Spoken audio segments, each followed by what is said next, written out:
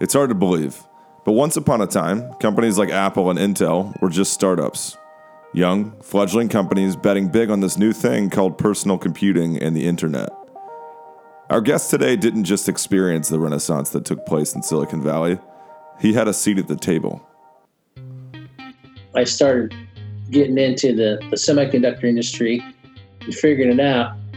And that led to a very interesting story at the time, startup called Apple Computer. And they were in Cupertino, California, which is also where I lived at the time. And if you've ever read the Steve Jobs biography, you remember there was a time when Steve was sort of like moved off to the side of the company. They hired a new CEO, and he sort of took Steve and stuck him off in the corner and said, don't bother us. We're going to take it from here. So what Steve Jobs did was he started up the Mac team. This is where the Mac came from. So he made his own little team of really good engineers, and they started designing and figure out what the Mac was going to be. So in the middle of that process, this is probably, I can't remember exactly the year, maybe 1982 or so, 83. They decide, or the Intel sales manager in the area says, look, I got a meeting with Apple to talk about their new computer they're working on. So we got a chance to try to sell them the Intel CPU, which is, at the time was called the Intel 386 chip. It's the first 32-bit version of the Intel processor. So we got a meeting with Steve Jobs. Let's see if we can work with him. So the meeting takes place at Intel Santa Clara 6. And on our side, we had a couple of the founders, Andy Grove, Gordon Moore. We had Ted Hoff, who was the guy whose name is on the patent for a microprocessor, the original guy who designed the first one. We had John Crawford, who was our 386 CPU designer, architect, and so on. So we had all our best guys there. Steve Jobs comes over to Santa Clara 6 with his Mac team, and including another guy he brought with him was a guy named Bill Joy, who was already pretty famous for inventing something called Berkeley Unix. And he had taken the Unix operating system and done some modifications to it and improved it. That eventually turned into the operating system for the Mac. So on Steve's side, he had some of the best software engineers on the planet. And on our side, we had most of the best hardware engineers on the planet. And they all sit down and ready, go. And this thing was like so cool. I'm sitting there watching it. I'm on the side just kind of taking this whole thing in like a world championship tennis match, just going back and forth. And the Intel guys are talking about what chip does and how it does it, why they did it. And then the Mac guys will start talking about how the software should work and the operating system and how it all.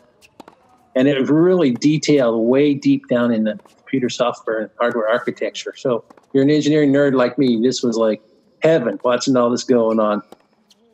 So this goes on for about, I'd say, 2 hours, back and forth. And then we get a little peek into Steve Jobs' personality. He's sitting there listening to this. He's right in the middle of the table. He's sitting there listening to this, and he's not an engineer himself.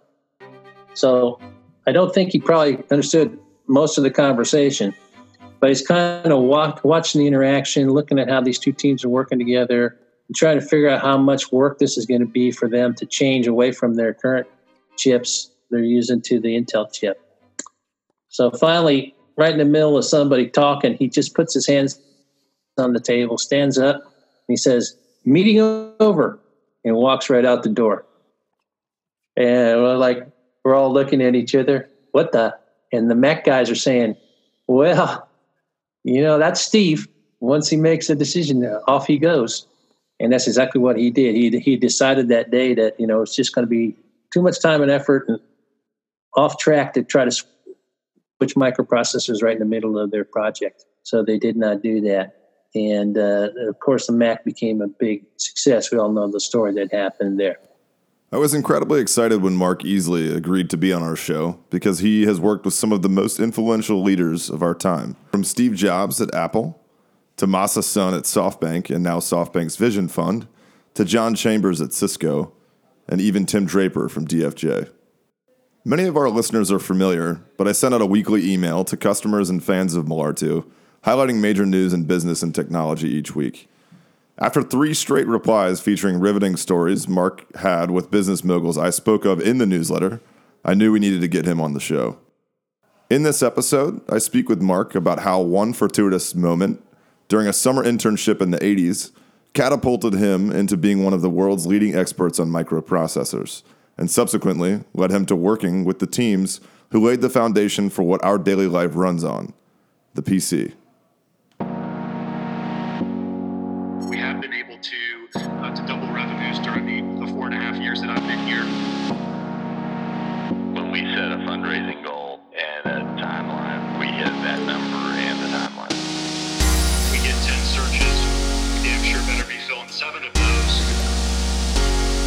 And all of a sudden, the door opens and in comes John Chambers.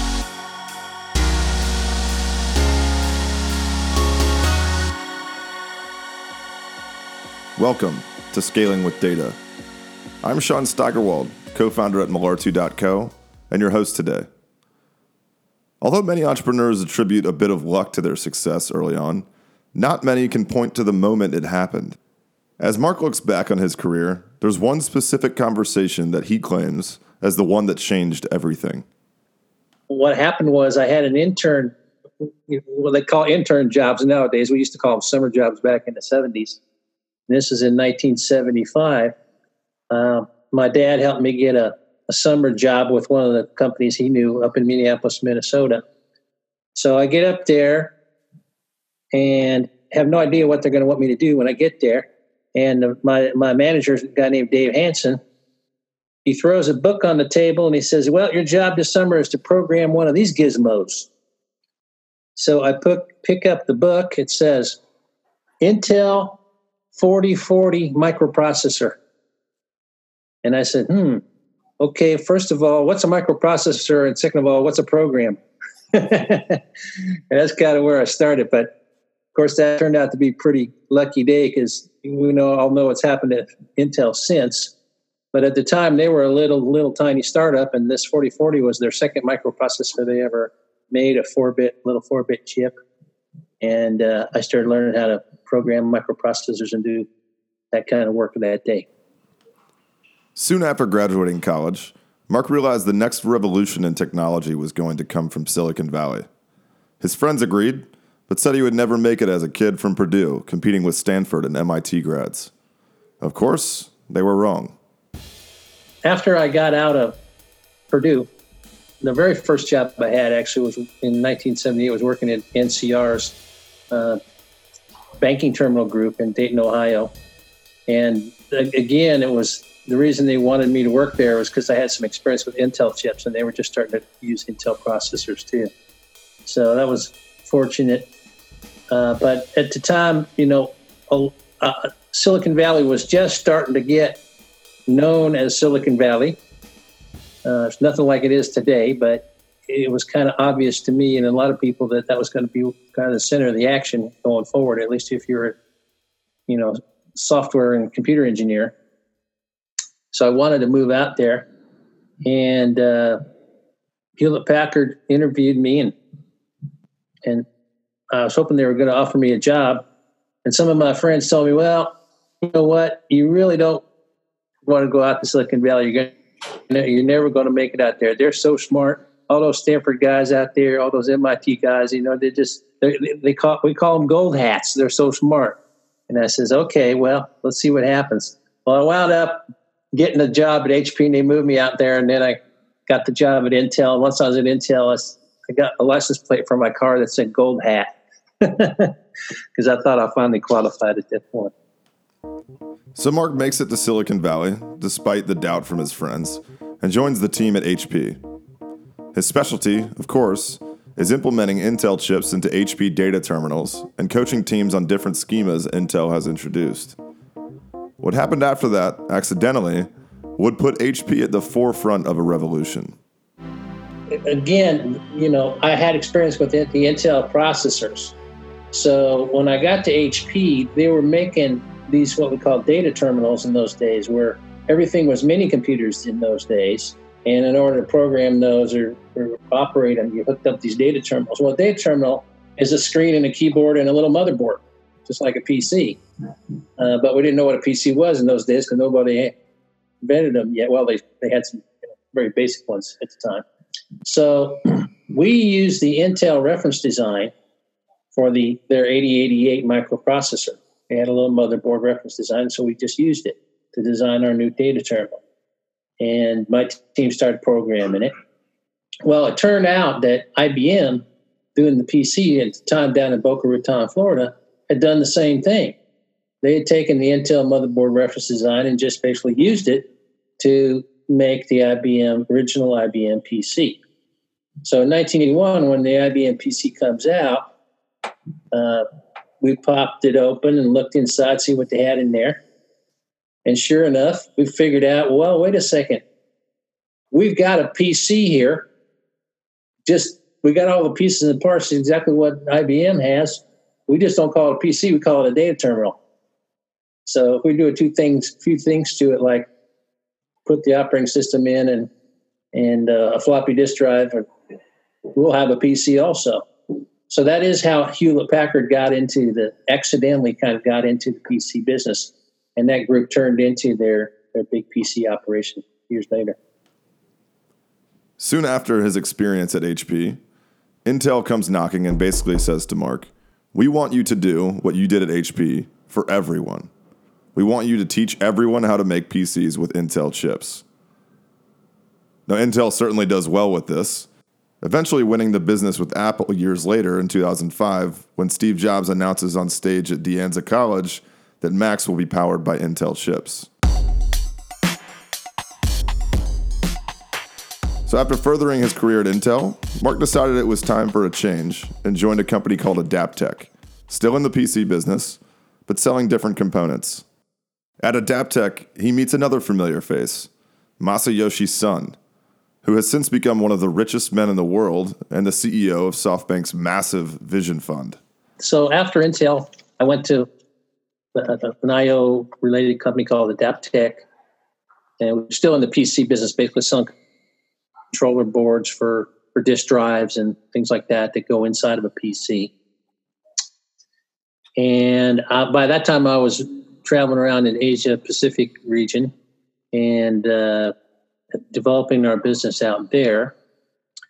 So pretty soon, I was interested in developing the kind of a good distributor in Japan that could help us sell our products through the retail distribution channels.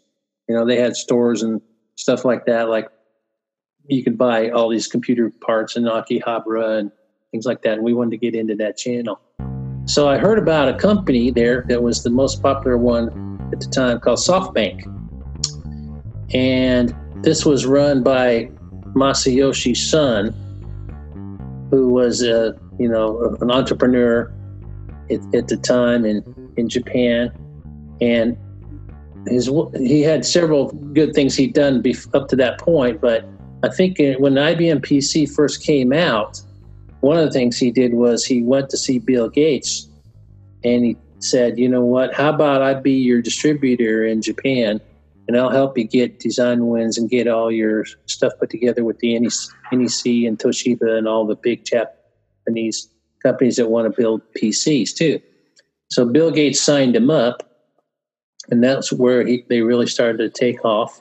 And he was the distributor for all the Microsoft products. And then he started becoming a distributor for all kinds of PC-related products, like the ones I wanted to sell. So when I went to talk to them about being our distributor, he came to the meeting and he took us out for lunch. And he's a very interesting guy. His grandparents were Korean. And they'd come over and immigrated to Japan long before that. He himself was born in Japan. And he and his family members took a Japanese surname called Anmoto-san, because it wasn't very cool to be a Korean descent immigrant in Japan back in those days, especially when he was growing up. Basically because of all the harsh, feelings left over from World War II and all the things that happened there. So what Masa-san told me the story over lunch that day was how he got his name back. And basically he wanted to become a full, real Japanese citizen, but they had rules at the time that if you had a Korean surname or any other kind of foreign surname, basically, you couldn't be a Japanese citizen. So he thought, that's not a good thing. What can I do about this? So he was married to a Japanese citizen. So what he decided to do was he asked his wife to go down and legally change her name, which she did. She changed her name from whatever was Japanese and changed it to Son, S-O-N, which is a Korean surname in Japan. So then he went back to the citizenship people and he says, well, I want to apply to be a citizen. And they said, well, so sorry, Mr. Son, you can't be a citizen if you got a Korean name. And he says, are you sure? How about check that computer one more time? So they look up again, and sure enough, here's his wife. She's a Japanese citizen, and her name is Son. So they decided, okay, well, all right, we'll make an exception for you, and we'll let you become a citizen, which he did. An important theme Mark brings up when he speaks about his business in Asia is the idea that above anything else, relationships are the key to growing. While Mark notes this is especially important in Asian culture, we've heard from other managers on this podcast, like Josh Haymond and Michael Painter, that building relationships is key to landing big deals anywhere in the world.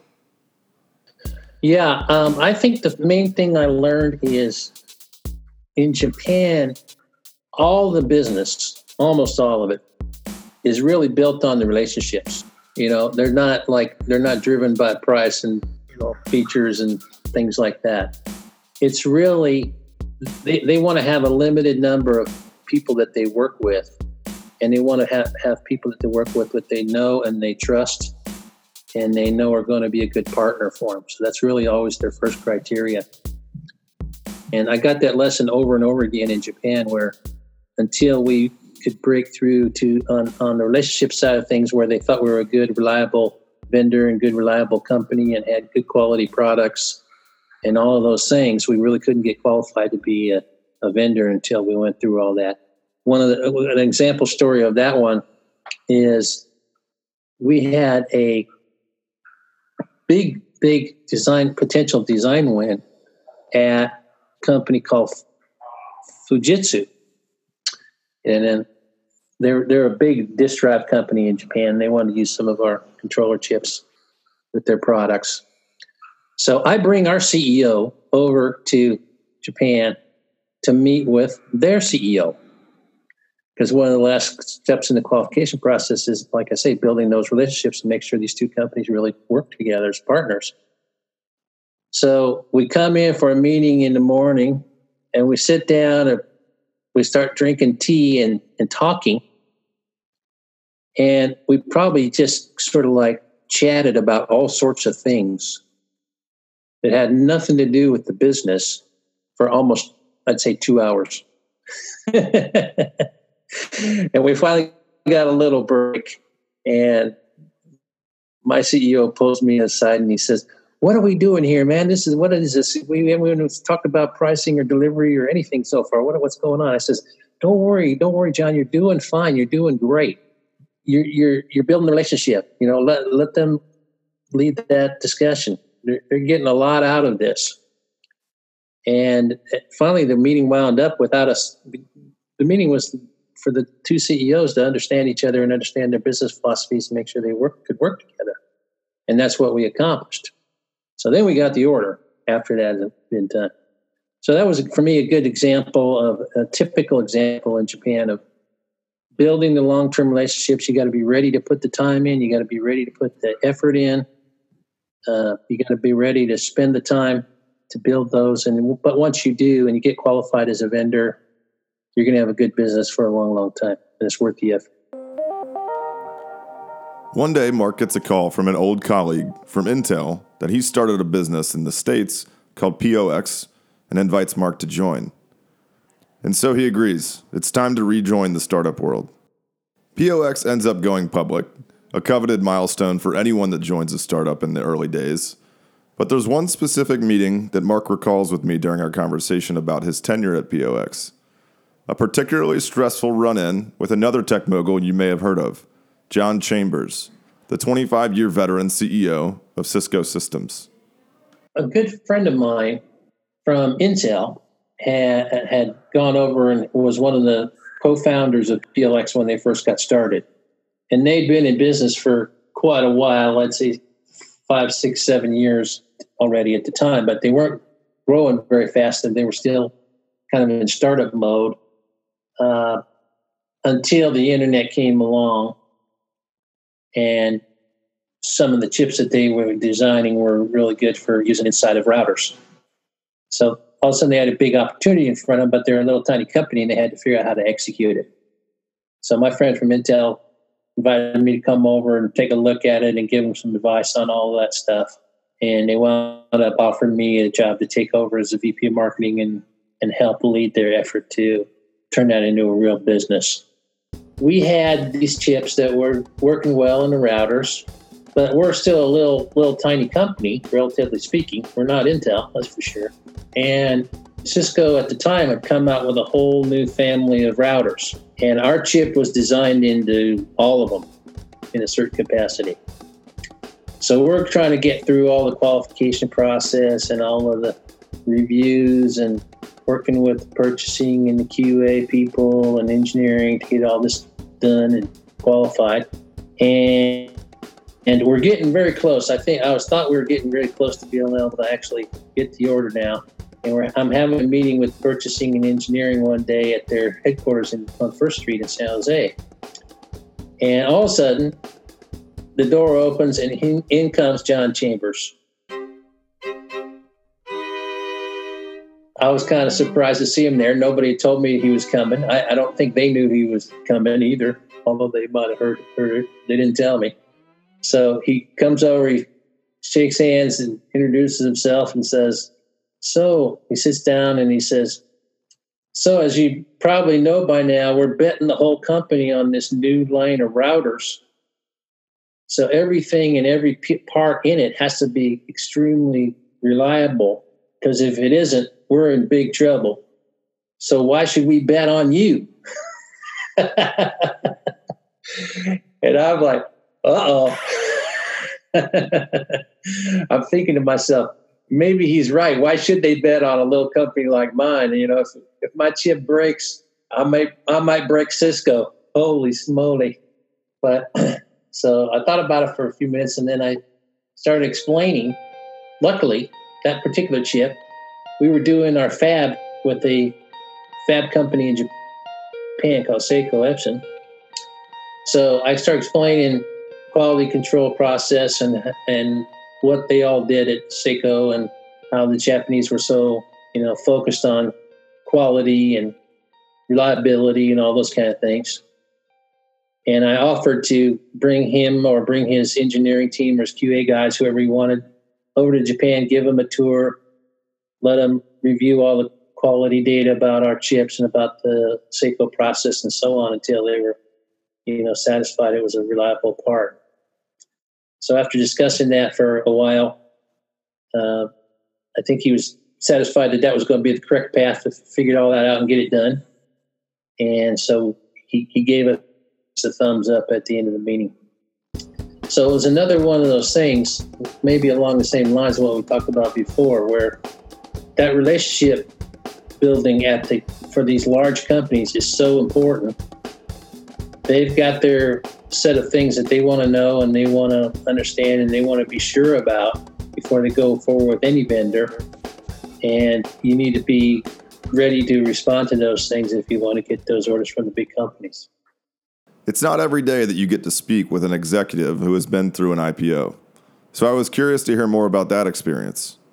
Fortunately for Mark and POX, they had developed an incredibly strong asset in their investors, which happened to include famous Silicon Valley investor Tim Draper.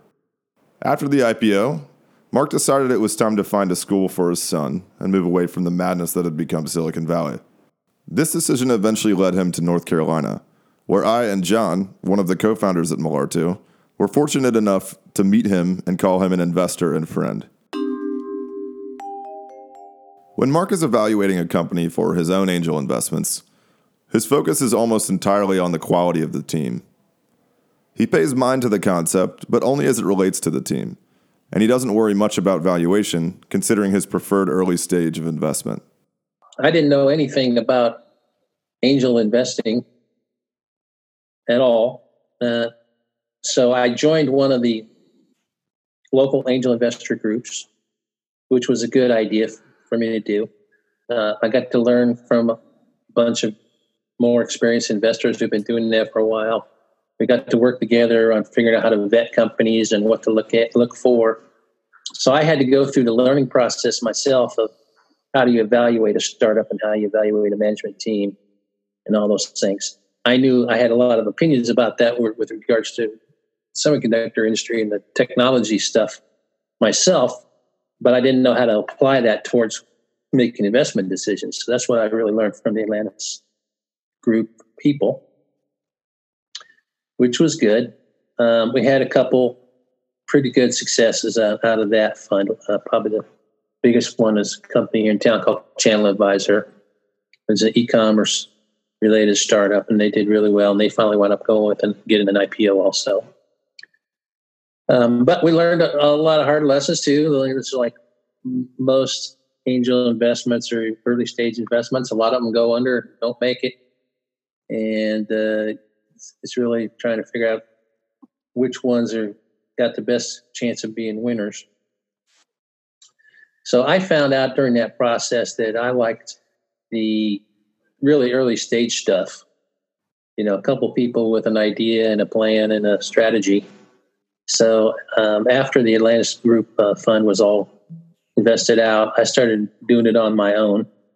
And basically through going to events around town and networking and stuff, finding out what startups were out there, who was trying to raise money for what reasons, and looking at those teams and those startups and doing my own due diligence and deciding if I wanted to invest in some of those. Basically, especially when you're in the super early stage like I'm doing, I'm looking at the team first. Who are they and what experience do they have, and do they know actually how to not just have an idea but how to build a company? Have they had experience doing that? Oh, and also, is the target market that they're going after a good fit for their background and skill set? And those are some of the things I'll look at. So number one, and it's a huge percentage of it, is basically the team. Ideas are a dime a dozen. There's tons of them out there. There's competition in everything everybody does. But that doesn't mean you can't have multiple winners. This is one of the things I learned in Silicon Valley. You know, when you're building the internet, there's going to be a whole bunch of companies do well. So you don't have to be the only one or dominating or have a sole proprietor thing or patents or almost anything. You just have to be in a good target market that's going to grow well and execute well. And if you do that, you're going to have a pretty good company. And then I'm also looking at the competitive map to see what else is out there, and they better have a good understanding of handle on what else is out there and what they are competing against and where theirs is going to be differentiated compared to somebody else. And if they don't understand that, that's a big red flag for me. And then, you know, lastly, at the early stage, you think a little bit about the financial structure, but there's not much anybody can do in the early stage to figure out what kind of valuation anything is. It's swag. So I don't put a lot of thought into that part of it at the earliest stages. But what I do put a lot of thought into is their metrics about what are they trying to accomplish. Because building any company is a step-by-step process of every week and every quarter deciding what the highest priority things you need to do are, and then figuring out how you're going to do those high priority things, and then doing them. And that's how we built our IPO at PLX. That's how you build any company. In my experience, sometimes you get lucky, but that's basically what it is. It's a whole lot of hard work. So what I'm looking at is what are their metrics, what are their objectives, how are they think they're going to accomplish those, and then their progress towards those objectives. And if I see good progress happening on the right areas, they'll get there. They'll have some success. If you enjoyed this episode of Scaling with Data, I encourage you to leave us a review on iTunes, as well as check out the solutions we're building for private equity investors at molartu.co. Huge thanks to Mark Easley for taking time out of his schedule to speak with me. If you want to keep up with Mark, make sure to visit his blog at crowdfundnc.org. I'm Sean Steigerwald, co-founder at molartu.co. Make sure to subscribe on iTunes or at our blog to catch the next episode.